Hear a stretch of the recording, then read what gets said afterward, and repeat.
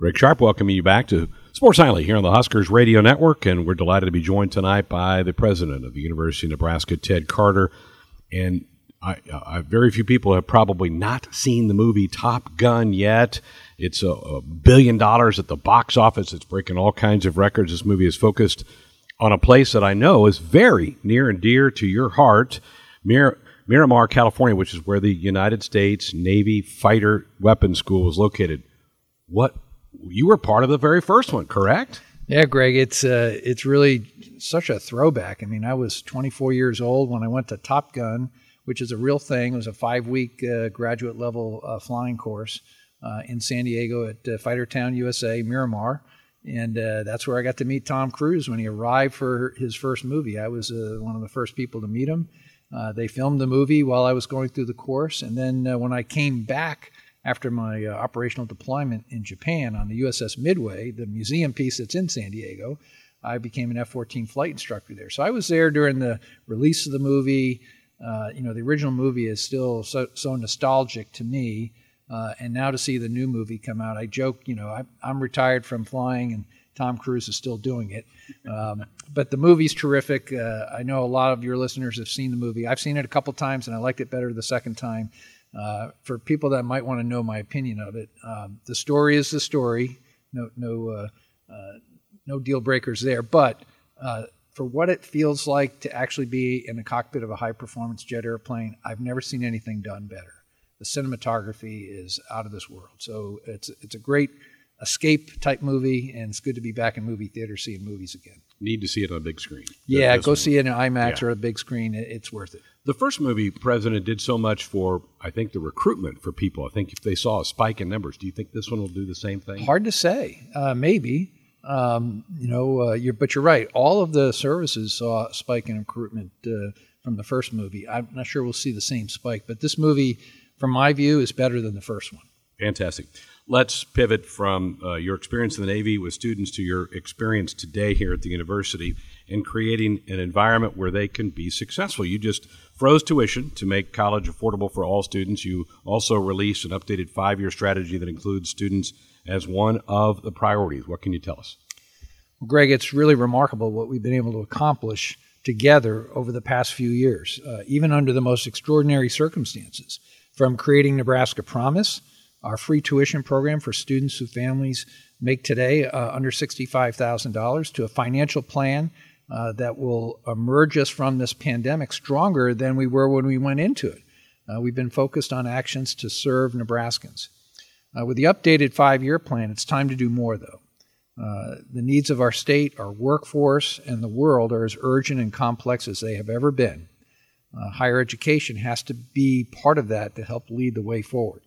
So as you mentioned, our first goal focuses on students. The goal is to create a model for student access and success. That is the primary theme that is in this new strategy.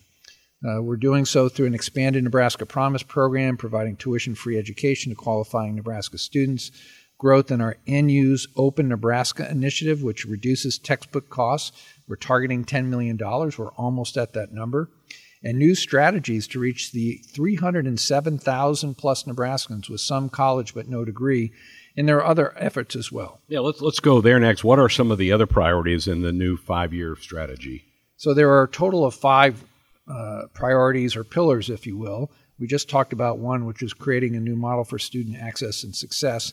The second is to win the competition for talent. Business leaders need us to significantly grow Nebraska's skilled workforce in fields like healthcare, engineering, teaching, and IT. And I'm calling 2022 the year of the paid internship. Every student should have access to a paid internship, study abroad, or some other experiential learning opportunity. Number 3, we're going to take care of our people. People are our greatest asset. We'll become a destination of choice for students, faculty, and staff by doing just a couple things. Competitive faculty salaries that are in line with peer institutions, expanded mental health services, quality facilities, and regular climate surveys to assess our strengths and opportunities, becoming more welcoming and inclusive for all. Fourth, with our partners to grow areas of research strength. So this includes agriculture, cancer and public health, early childhood education, national defense, and rural prosperity.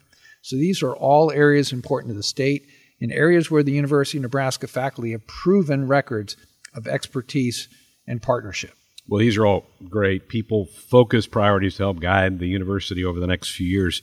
Can you share with us the last priority? Yeah, so the last priority or pillar is to make sure that we're doing this by setting the highest bar possible for accountability in the use of our resources. So last week, the board passed a university budget that includes a tuition freeze. To get there, we need to take on almost $50 million in spending cuts by the end of the fiscal year. This is just one example of the university's commitment to being effective and efficient with its dollars.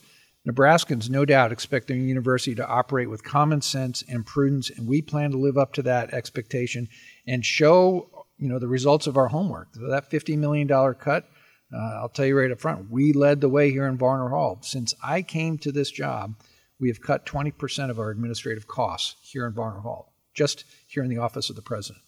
Very good. Well, summer's going to get away from us. Before long, we're going to be doing these every Saturday during football season. I know you're looking forward to that. I can't wait, and we're already preparing for the incoming freshman class. It's right around the corner. We'll be feeling crisper air and welcoming football Saturdays. Always good to see you.